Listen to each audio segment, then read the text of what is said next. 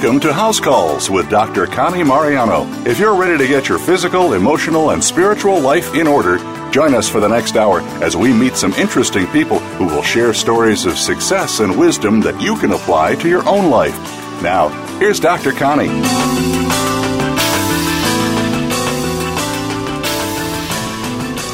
Hello, everybody. Thank you for listening in today. I'm Dr. Connie Mariano, and I'm your doctor. I do house calls. I'm so grateful to be in studio today, and I've got a wonderful guest. But first, I want to do a few little shout-outs here to say hello. I've got Chef Christine and Gilbert, who is listening in. She's got two beautiful twin daughters. Hello, Chef Chris.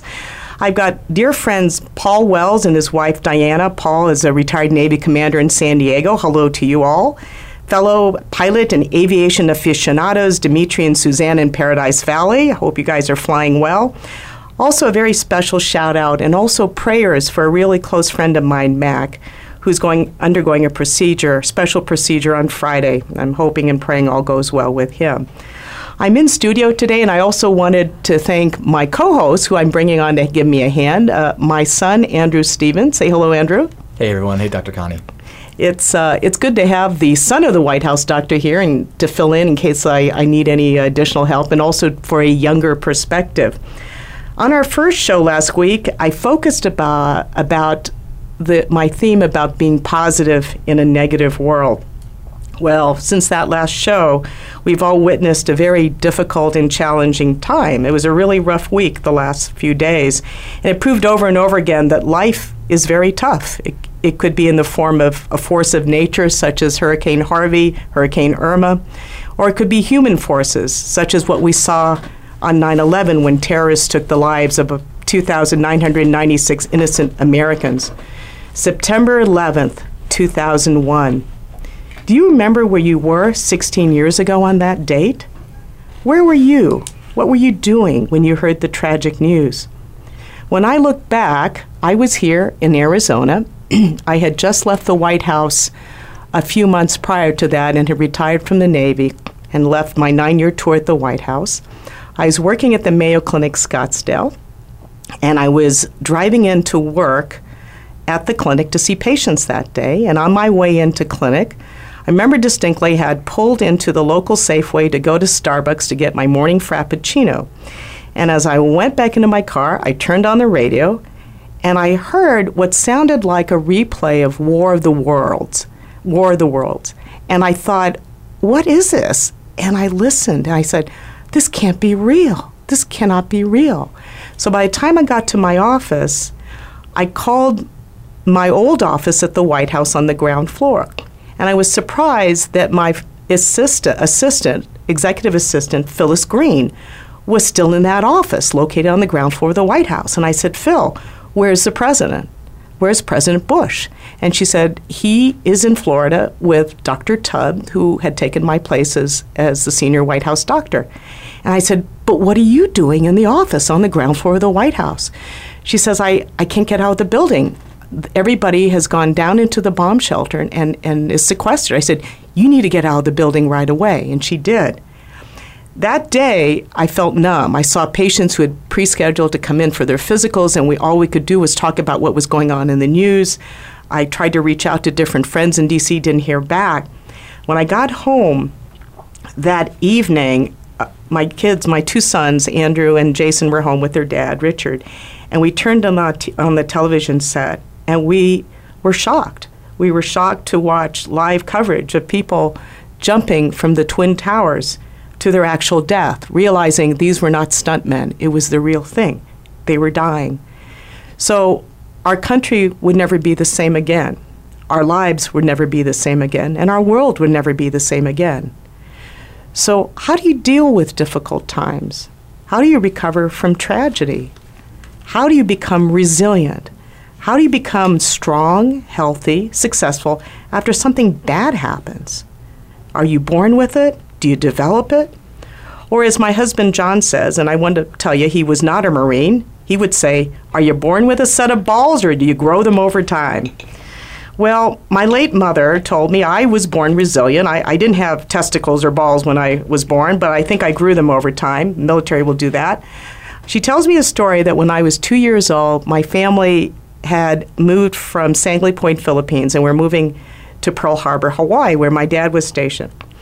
And in those days, it was the old propeller plane. We were flying from the Philippines to an island in Kwajalein in the Pacific, and we were refueling. And I was 2 years old. My infant brother was only a few months old. My mother was holding him and holding my hand. And as we were running across the tarmac, I fell, and I went slam, flat on my face, on the tarmac. My mother turned to look at me.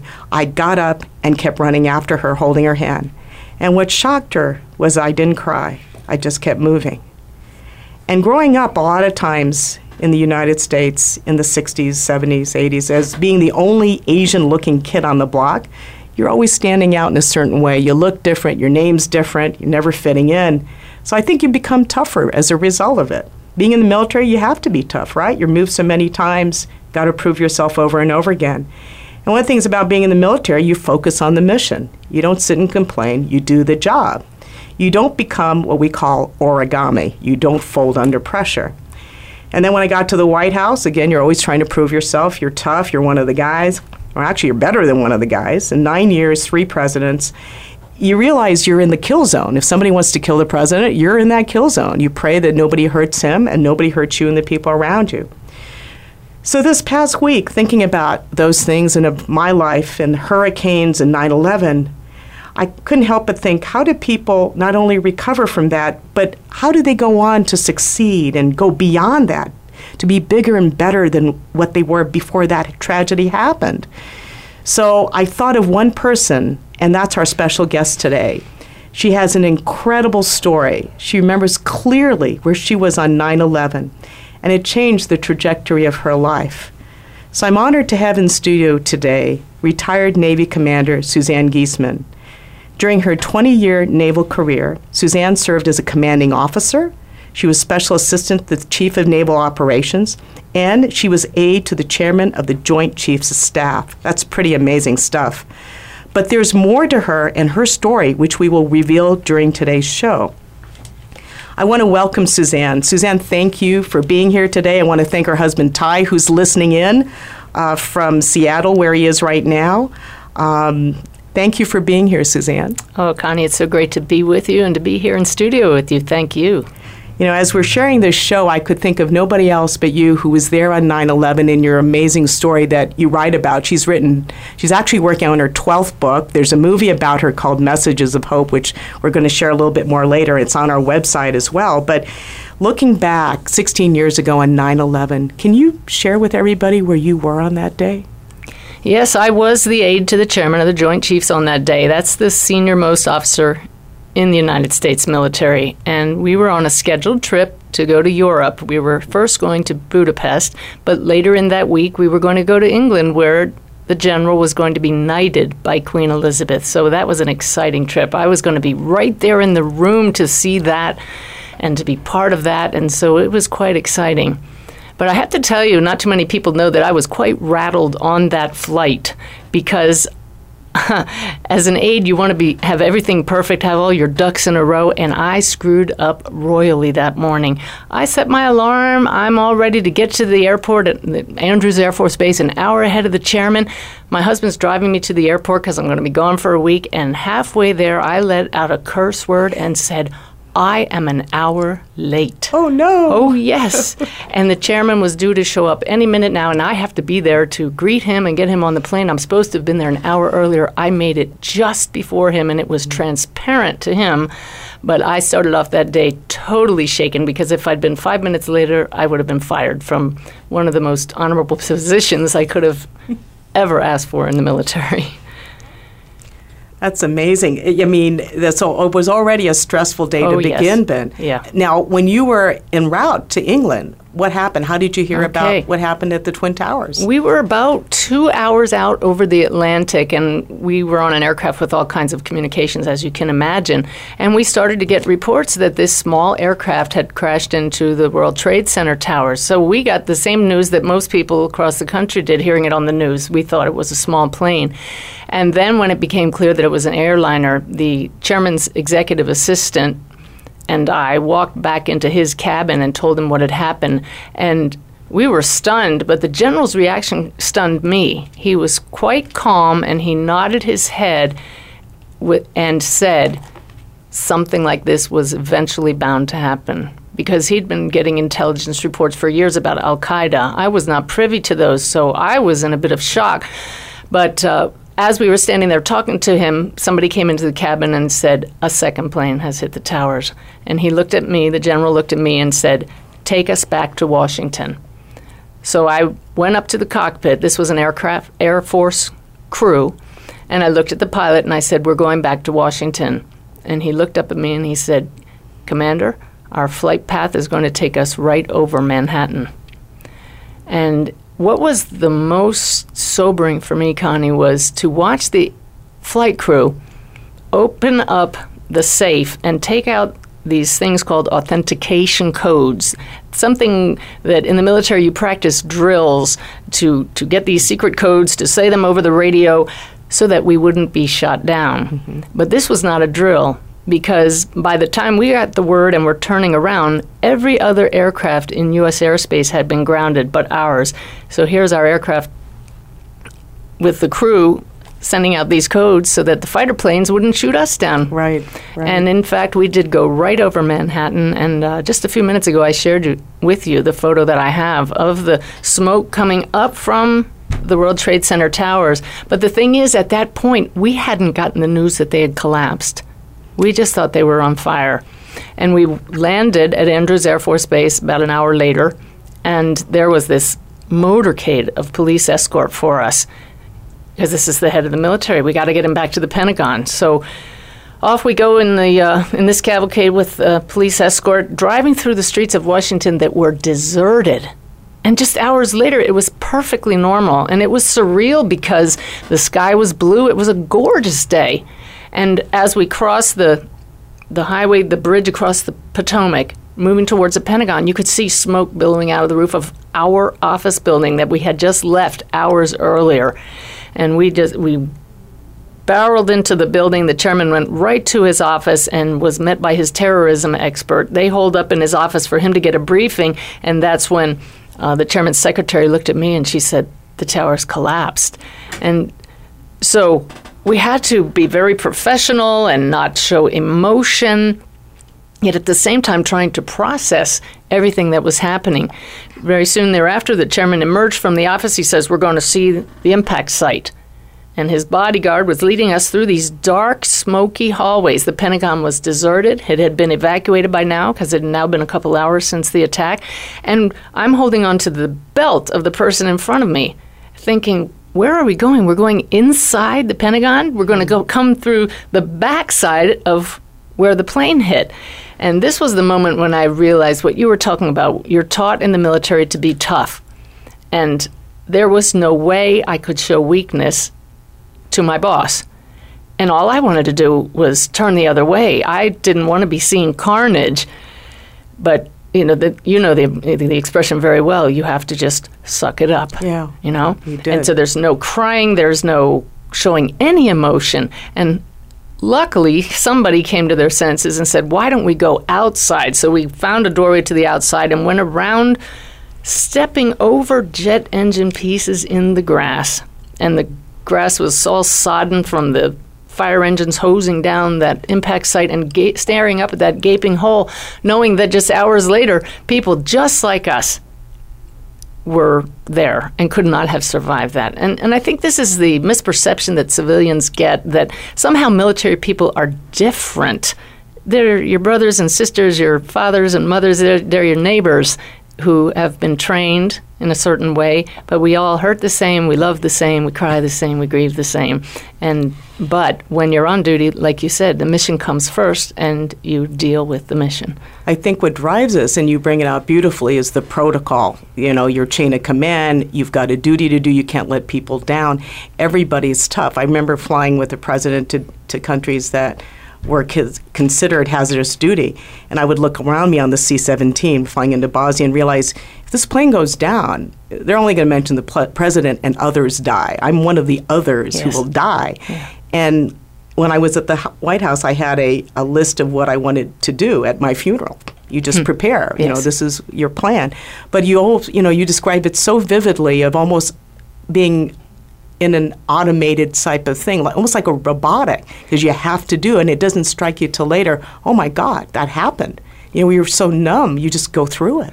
You do, but at the same time, your mind is rapidly processing everything that might come up. You're always thinking ahead, and what do I have to do? What is needed in this moment? The one thing that struck me that day, if I could share it, and I asked my husband Ty if it was okay to share this. I would never say anything to embarrass or hurt him, but this showed me so clearly the difference between men and women on that day. He was not able to come pick me up at the very end of the day when we figured we had to go home and get some rest. He had not been expecting to see me for a week. I had to get a policeman to drive me to a point where I rendezvoused with Ty. It was our first chance to talk that evening after this whole day of seeing the scenes on the TV, of being with the chairman as he was meeting with Secretary of Defense, after watching the chairman brief the country on the live television. So the policeman dropped me off, and there was Ty, and all I needed at that moment was a hug.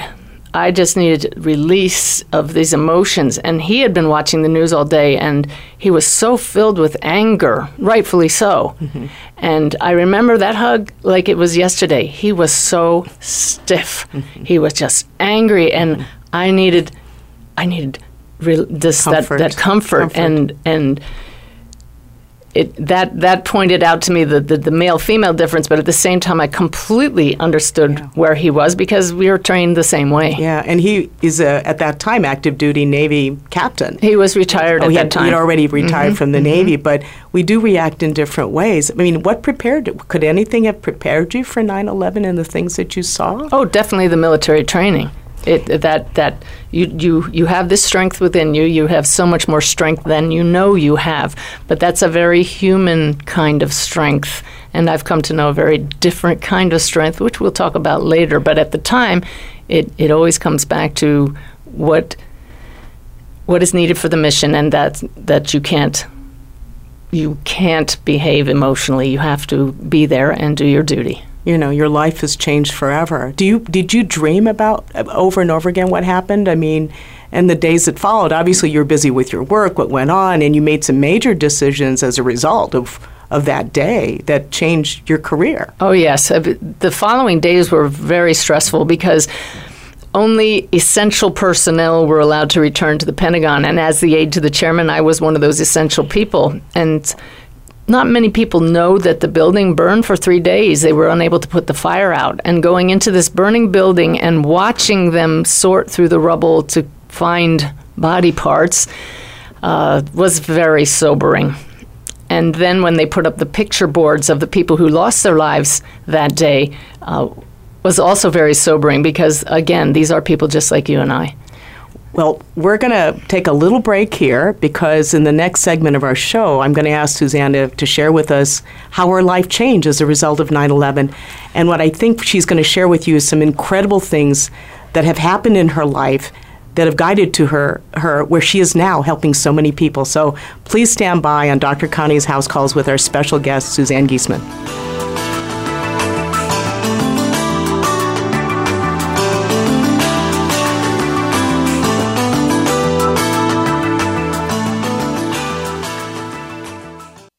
Become our friend on Facebook. Post your thoughts about our shows and network on our timeline. Visit Facebook.com/Voice America. Who's your doctor? When I was looking for a doctor, I thought, which person gets the best care of all and whose doctor's credentials are the most carefully reviewed? Well, the answer was obvious. Who looks after the President of the United States?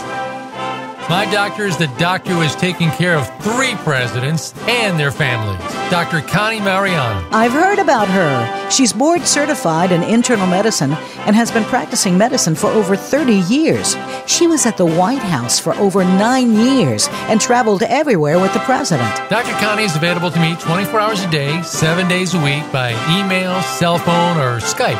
And when I see her in her private office in Scottsdale, she and her staff always treat me like I'm the president. I'm going to call her office now and join her practice. Dr. Connie Mariano is the doctor American presidents and their families have trusted with their lives, and I trust you with mine. For information about Dr. Connie Mariano's private practice, you need to visit drcmariano.com. Are you ready to live younger, longer? Andrew and Aaron Stevens with Apply Everyday Health are partnered with a 100-year-old company to help you build health through natural approaches. Our scientists believe that the key to a healthy lifestyle lies within nature. By using ingredients proven to be safe and effective, our products provide nutrition guaranteed to change your life in a positive way. To find out how you can get the same top-of-the-line vitamins taken daily by Olympic athletes, astronauts, and the White House doctor herself, visit applyeveryday.com. Our nation's educational system is undergoing constant change as technology and society are redefining the system as we have known it. On Chalk Talk with Eric Hamilton, we provide parents with the resources they need to understand and become a part of the educational experience for their children. Through engaging guests, news, interactive discussions, and innovative ideas, it's everything that parents should know about school. Tune in every Monday at 4 p.m. Pacific Time, 7 p.m. Eastern Time on the Voice America Empowerment Channel. Friend us on Facebook to keep up with what's empowering the world. Voice America Empowerment.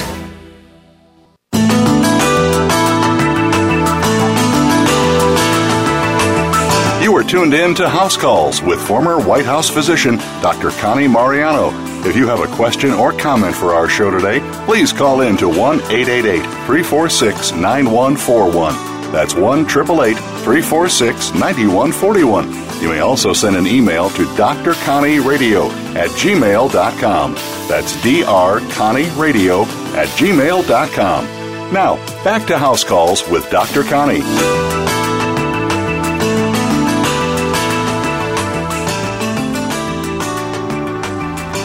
Here today with our special guest, former Navy Commander Suzanne Giesemann, who served 20 years in the U.S. Navy with distinction, and part of her tour, final tour, was that as the aide to the chairman of the Joint Chiefs of Staff.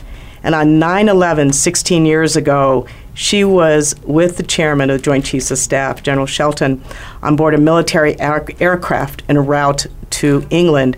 And when the Twin Towers were struck, was able to fly over them and to witness that, and then over to the Pentagon. So she saw 2 areas of destruction that day, and we were reliving that very moving event of what she witnessed.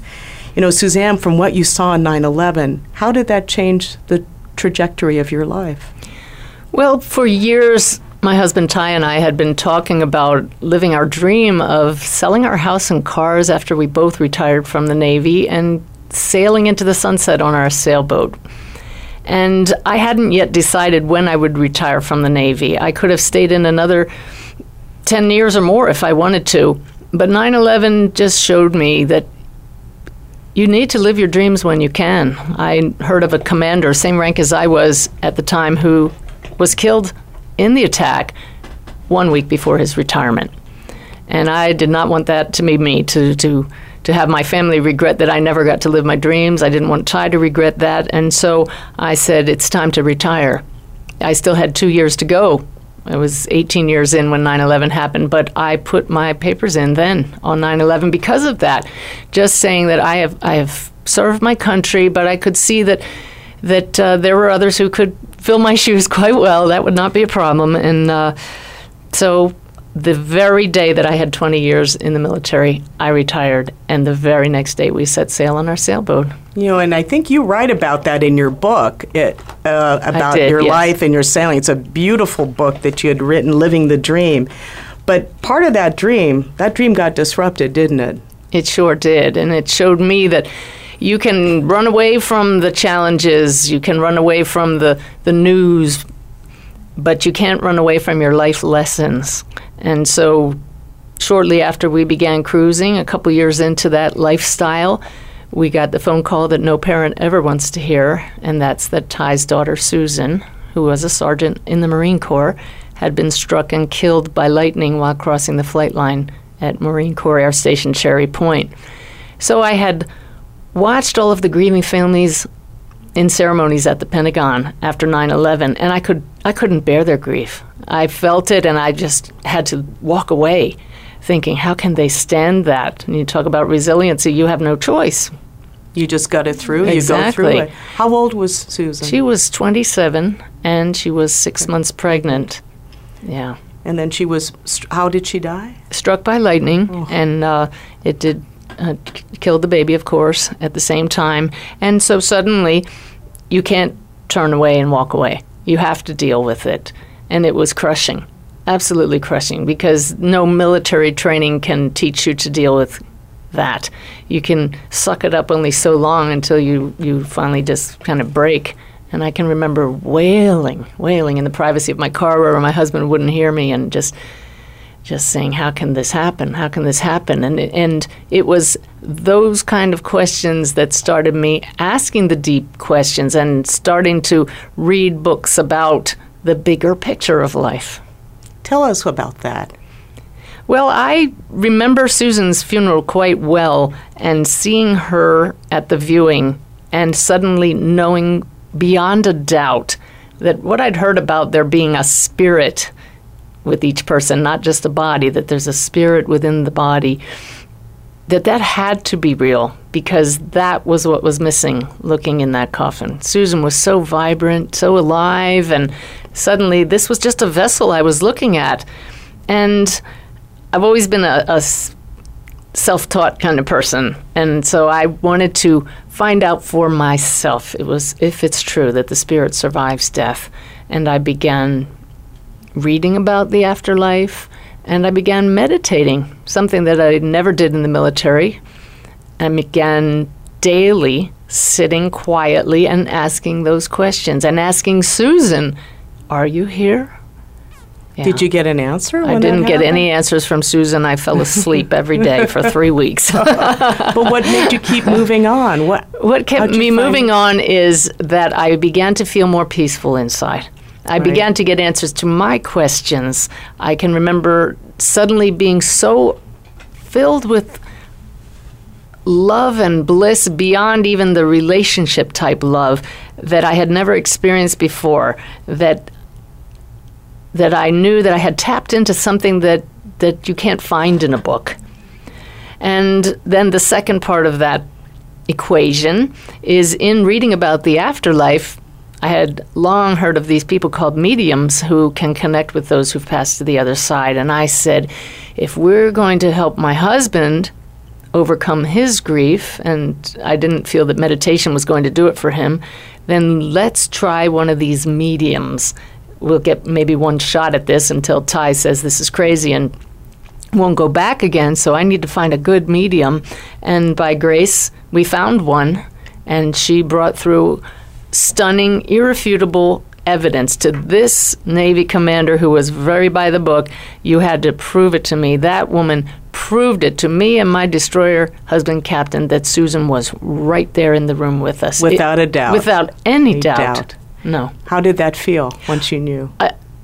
It feels like if I were to tell you, Connie, the sky is really green, and just turn your world upside down is how it felt. I remember 3 days not being able to function, walking around in a daze, thinking my whole world view has just turned upside down. You mean death isn't the end? Mm-hmm. And you can just translate that to 9/11. You mean all those people that died, their spirits survived that? Then that changes everything, doesn't it? Yeah. Did you grow up spiritual or religious in your family? Not at all. And that's why on 9/11 I started down the religious path, and it just wasn't touching my heart. There was too much fear in what I was reading, and what I was feeling in meditation was beautiful and peace-filled and love-filled, and then that reading with the medium just showed me there is another reality, and it's filled with that love, and that's where Susan is, and that's where other souls who have passed are. And so I wrote a book about mediumship to let other people know, hey, take it from the viewpoint of somebody who was very skeptical, very by the book. This is real. I wrote the biography of a medium, and that was my goal at the point, just at that point, just to show people that there is an afterlife. That there is a real thing out there. That it exists. There's hope with that. But then having satisfied your desire to know that Susan is still here, hasn't gone away, then what was the next step for you in your personal life? Now that you're a retired Navy admiral, you had job opportunities. You're the admiral, ma'am. Oh, I'm sorry. I'm the job. I gave you a promotion. I'll take it. A retired Navy commander, married to a retired captain, and you had your boat, and you're at peace now with your Ty's daughter there. What was next for you? Well, after I wrote that first book about a medium, another medium asked me to write her book, and I'm going to get right to the quick here so we can get to the even better stuff. I discovered that I can connect with those who have passed as well. And just taking all my Navy training about always do your best, I said, let's see how good we can get at this and how much we can help people to have that same experience that I had with a medium. And so the bottom line is today I am showing people the kind of evidence that changed our lives and helping people find the same kind of healing. I no longer identify myself as just a retired Navy commander. My principal role, besides wife to Ty and dog mom to two beautiful dachshunds, is a medium. It's fascinating. Did that shock you, that change? It did. It absolutely did. I can remember calling Ty and saying, I was in this class with the woman whose book I'm writing, and I brought through evidence about one of the students' father. I brought through the fact that he died from cancer. He was 70 years old. He was an engineer, and his wife called him Twinkle Toes. How do you explain that? Do you ever wonder why you? No, I don't wonder, Connie, because now I have this incredible team on the other side of guides. We communicate with incredible clarity and insights, and they've made it very clear to me that it's time to raise the bar of mediumship in this country, to let people know that this is real, that our loved ones do not die. And there have been people saying that for 100 years, and people don't get it. So now you have this Navy commander, no-nonsense aide to the chairman of the Joint Chiefs of Staff who's standing up here and say, if you can't believe them, then now hear this. This is real. I don't make things up. Yeah. Let me give you some evidence. And people are listening. And if there was a better plan to get people to pay attention to a medium, I can't imagine one. Well, God knows how to use your talents. I think back, because I have a very unusual type of practice now that I'm retired, but from the Navy and in private practice for the last, my goodness, now 16 years since 9/11. But I've had patients who've had loved ones and children, definitely children who have passed, and this inconsolable grief. And what I've done is said, we need to find a medium for you. And I have sent several of them to mediums who have gotten tremendous relief. Proof that there is an afterlife, and I believe it. I grew up Christian, Catholic, but I've always believed in that. But part of it is how much do you really, truly believe until it strikes you personally and you've had a loved one send you a message. And I really believe having met you, there's no accidents. I mean, the fact that you and I connected really probably email-wise a couple of years ago, because you were speaking at my church, Unity, and a mutual friend of ours, Wendy Walker Lipschutz, who's listening in today, said you really need to connect with Suzanne Giesemann, who was in the Navy and was actually at the inauguration of W. Bush at that same time, because you were escorting the Clintons out, and she was escorting the chairman of the Joint Chiefs. So you were probably like right beside each other. We had to have been standing right next to each other. Absolutely. So, we sort of passed, we're in passing, but it just so happened that you're coming back. I had missed you by a year. I emailed you, and then we connected. We were going to meet for dinner, and I was in Vegas at a conference, and a mutual friend of ours, Jill Chamber Willig, was having dinner with me with her husband, Michael Peterson. And Jill presided at my retirement ceremony, a colonel in the Army. And here we are in Vegas, and I had connected through her through the Veterans Women's Group, and she says, oh, you really need to meet Suzanne Giesemann. She's an amazing medium. And I go, you won't believe this, Jill, but I'm having dinner with her tomorrow. So there's no accidents that message comes across. The whole thing that my radio show was given to me as a gift by John about 2 years ago, and I put it off until the time was right, and I think we needed to hear a positive voice in the world, of a voice of hope and light, and I think what you do as a medium gives people that. From all the readings you've done, it gives you so much hope. You know, I look at it, I find it sort of a mixed feeling because my job as a physician is to keep people alive on this side of the curtain. I don't want them to die yet.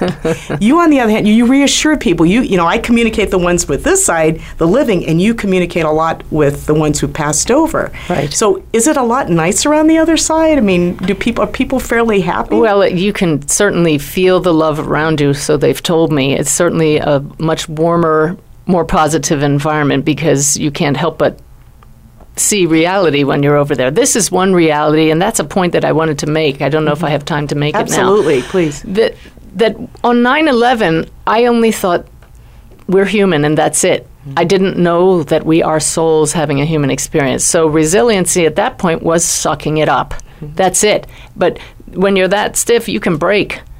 But now I've come to know beyond a doubt from having spoken to thousands of souls who have passed that we are souls here and now and human. We're both.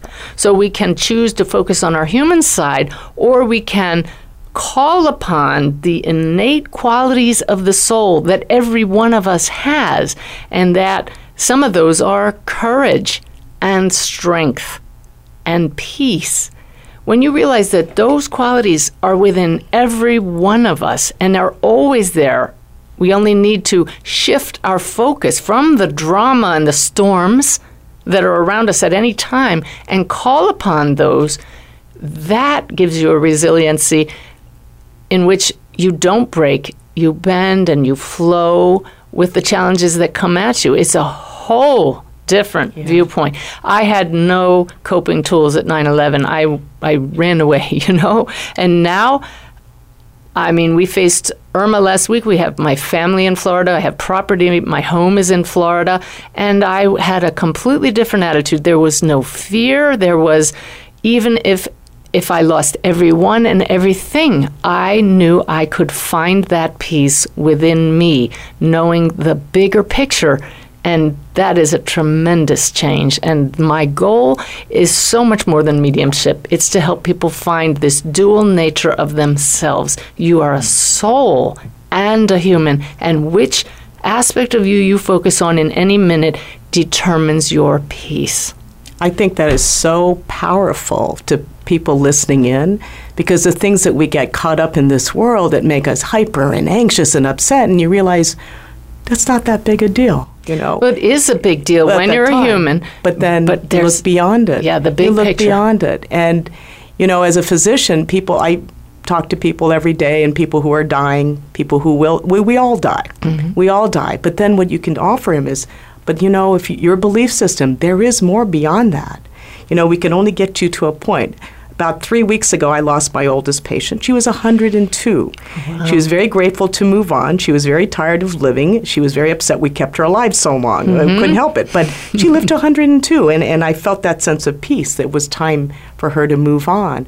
But I think for us, the living, to know that it's not totally over, that there's hope, there's light at the end of the tunnel despite the suffering. Yeah. And that you're not alone in this. Everybody suffers. That's one of the things And this is not wishful thinking. What you say, that sounds so beautiful and people want to believe that, but I can guarantee you, if we had a 24-hour window here in which to talk, I could fill it with hardcore, verifiable evidence from those who have passed that this is not wishful thinking. It's reality.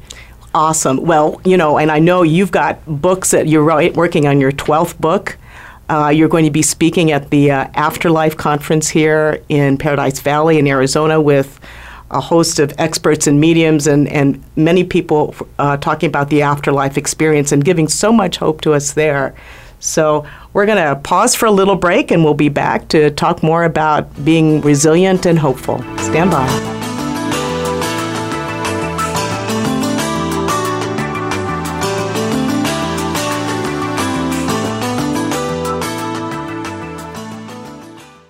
Think you've seen everything there is to see in online television? Let us surprise you. Visit VoiceAmerica.tv today for sports, health, business, and more on demand 24/7. Are you ready to live younger, longer? Andrew and Aaron Stevens with Apply Everyday Health are partnered with a 100-year-old company to help you build health through natural approaches. Our scientists believe that the key to a healthy lifestyle lies within nature. By using ingredients proven to be safe and effective, our products provide nutrition guaranteed to change your life in a positive way. To find out how you can get the same top-of-the-line vitamins taken daily by Olympic athletes, astronauts, and the White House doctor herself, visit applyeveryday.com. Who's your doctor? When I was looking for a doctor, I thought, which person gets the best care of all and whose doctor's credentials are the most carefully reviewed? Well, the answer was obvious. Who looks after the President of the United States? My doctor is the doctor who has taken care of 3 presidents and their families, Dr. Connie Mariano. I've heard about her. She's board certified in internal medicine and has been practicing medicine for over 30 years. She was at the White House for over 9 years and traveled everywhere with the president. Dr. Connie is available to me 24 hours a day, 7 days a week by email, cell phone, or Skype. And when I see her in her private office in Scottsdale, she and her staff always treat me like I'm the president. I'm going to call her office now and join her practice. Dr. Connie Mariano is the doctor American presidents and their families have trusted with their lives, and I trust you with mine. For information about Dr. Connie Mariano's private practice, you need to visit drcmariano.com. Are you ready to tackle the rules of business?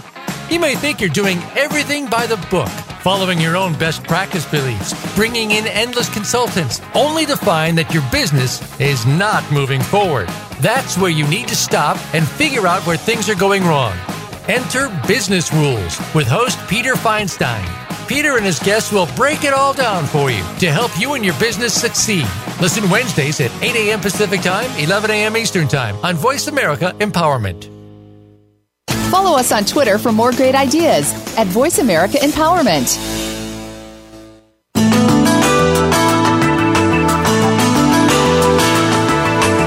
You are tuned in to House Calls with former White House physician Dr. Connie Mariano.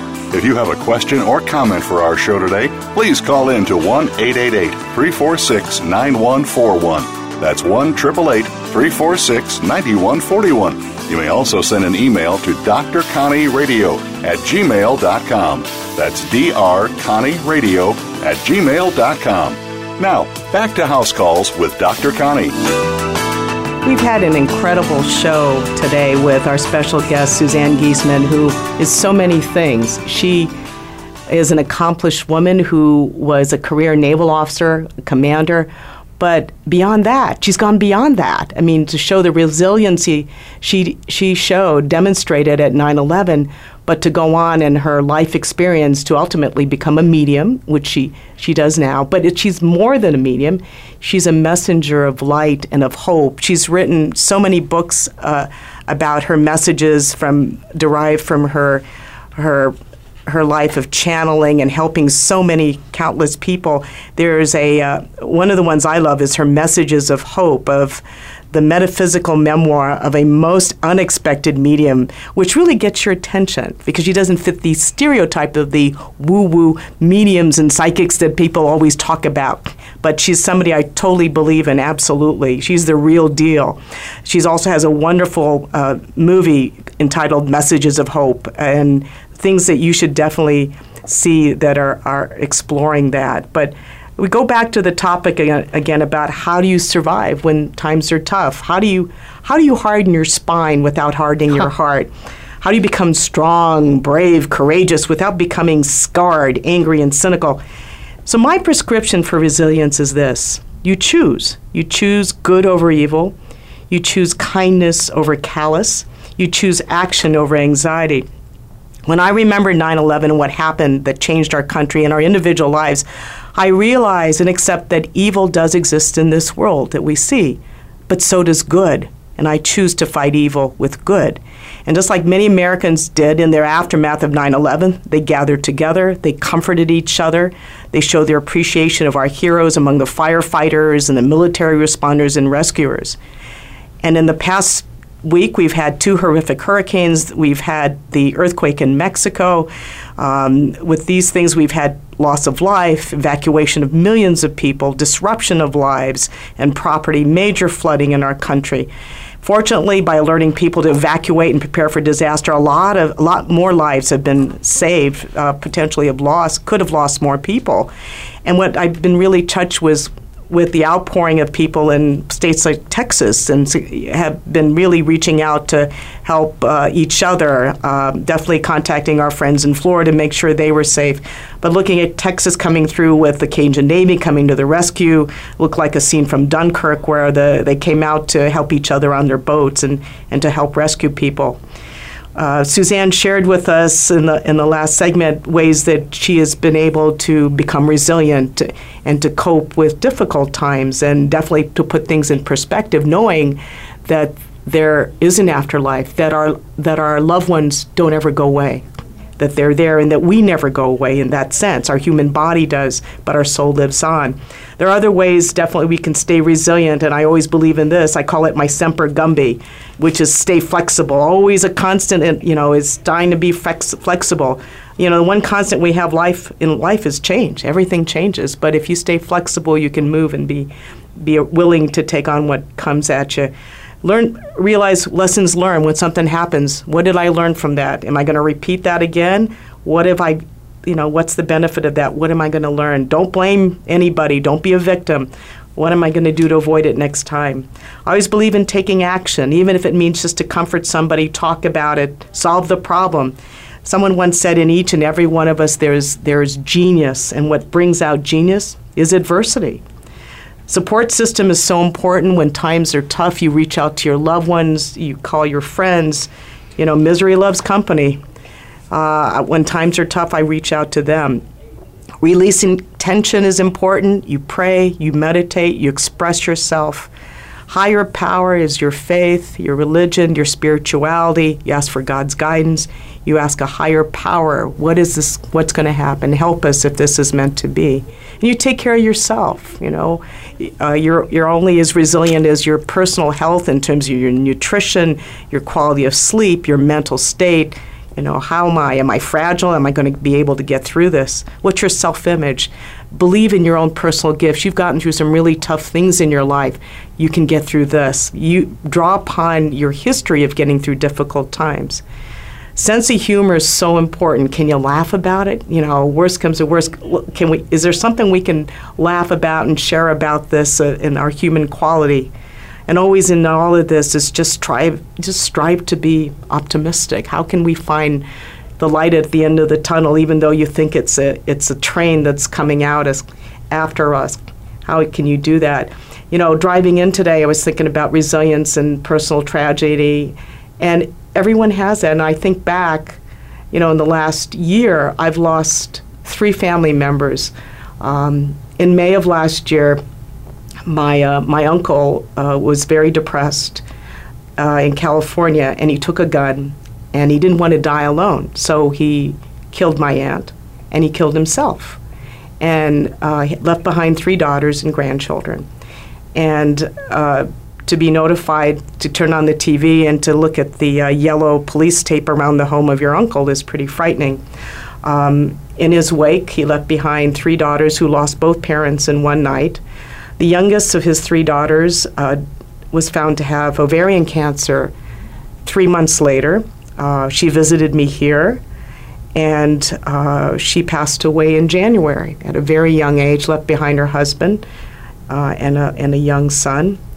And to see that, I was at her eulogy, and I remember at her funeral mass in January, and I remember the priest saying, well, it was her time. God figured her job was done, and I sort of felt cynical. Gee, her time was done, her job was done. I looked at my husband and said, it really says a lot for procrastination. Maybe she should have procrastinated more and not finished her job so much. She would have been here. But what can you say? But I think if you focus on the fact that our loved ones truly never go away, that you should be hopeful, that I always believe that you're here in this life for a reason. God doesn't make junk. God makes good things, and that part of what we do in this life is define our purpose. What am I meant to do in this life? What lives am I meant to touch? What's my message? To find that and to live a life that's true to that, I think, is so important. Suzanne, do you have anything else you'd like to share with our audience today? Well, yes, Connie. Just listening to it reminds me of about a year ago, I went for a mountain bike ride after teaching all weekend, and I was exhausted, and I just wanted a nice, mellow ride. And instead, it started out nice and flowy. It was fine. And then we started going over these rocks and these roots. And I was getting jostled around. And I started getting more and more irritable. So irritable that I was cursing under my breath and not feeling very spiritual. And all of a sudden, this booming voice from above said to me, "It's a mountain bike trail, for God's sake." This is in my head, and I started laughing. Like you said, you got to be humorous. But this was an incredible wake-up call to me that, we can't expect life to be all smooth. Life is full of bumps and unexpected turns and twists and falls. And it's all of those points in your prescription that you just shared with us that give us the tools to deal with life's bumps. We as Americans think it's our right to happiness, and it's clinging to the belief that we have to be happy that brings the suffering. When we realize that life is going to throw all kinds of things at us, but as souls, we have the tools to deal with them, then we just kind of flow over the bumps. Absolutely. Everything we have in life. When a baby's born in this world, first thing it does after it takes its breath is it cries. It has pain.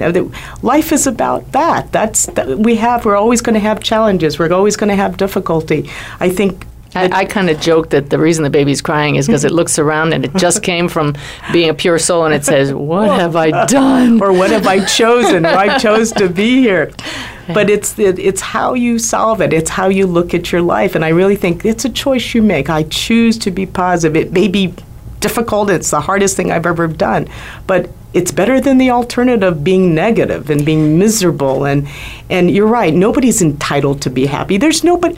But if I could share with you, I just went through a period last week that shocked my husband because I was on the phone with my mother and she was having a rough day, and I felt her energy, and I spent the evening crying. Rare thing for me. And Ty was shocked, and I said, "I just need to feel this. I just need to be human tonight." And so as a spiritual teacher, people may think that I don't have those moments, and they're rare, but I actually wanted to feel that and to process that. And then I woke up the next morning and was totally back in the flow of things, and it felt good. Yeah. I wasn't shoving that down. I wasn't ignoring the human side of us. Yeah. So it's finding that balance and knowing you choose exactly what you said. We choose. You choose that and where you go. Andrew, you were listening in as our host as well. Any comments or thoughts of 9/11 and resiliency as a young 30-year-old and with life and what you're seeing around you?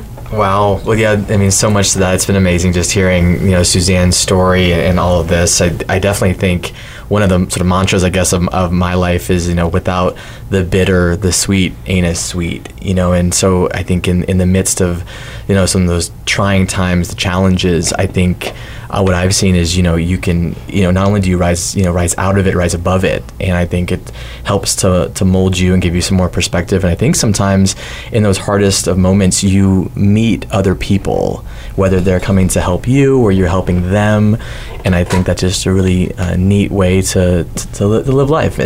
And as you said, I love the idea, the vision of flow through it and being peaceful and being okay with that. So it's just been an amazing conversation. And it's what you do with your challenges. Do you curl up in a ball on the couch for the rest of your life, or do you become stronger because of it? My latest book that is I just finished it, has to deal with 4 couples who have a child on the other side. And every one of us believes that we love more now, having known deep grief and growing from it, but we're able to be joyful knowing that our kids are still with us. But it is that growth that comes from the challenges that we need to acknowledge.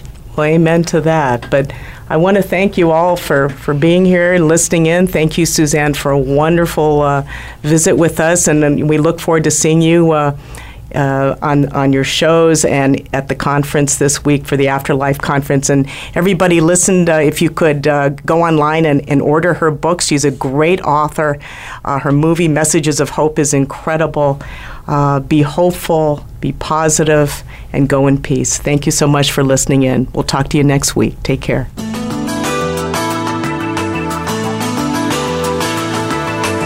Thank you again for joining us this week for House Calls with Dr. Connie Mariano. We'll be back next Thursday at 7 p.m. Eastern Time, 4 p.m. Pacific Time on the Voice America Empowerment Channel. Have a terrific week.